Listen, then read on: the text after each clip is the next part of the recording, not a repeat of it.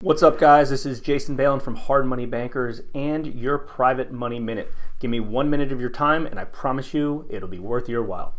So today we're going to talk about finding money for real estate deals. There's a lot of different ways that you can find money to fund your deals, and I highly recommend that you try some or all of them. Obviously, there's your private money lenders. These could be a family member, a friend, somebody from a social organization, pretty much anybody you know that may have some money that they want to put in a real estate transaction. Typically the money ends up being a little bit cheaper, but they're harder to find, and it's hard to grow with scale when you're worried about private money lenders at all given times. You have banks that typically are a little bit more, they're cheaper, sorry. Banks are a lot cheaper, but usually have a big down payment that you need, and a lot of people just don't qualify for some sort of bank financing. If you have cash, kudos to you, that's great. Always a good source to use to fund deals.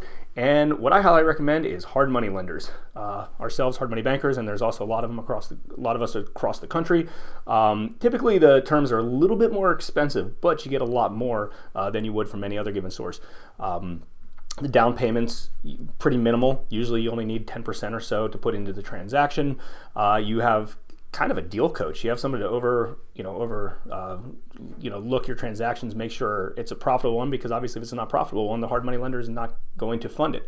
So there's a lot of benefit of using hard money lenders as well as all different types of capital sources. There's a saying we always say is, if you have a good deal, you always find the money for it. So again, my name is Jason from the Private Money Minute. Until next time, take care.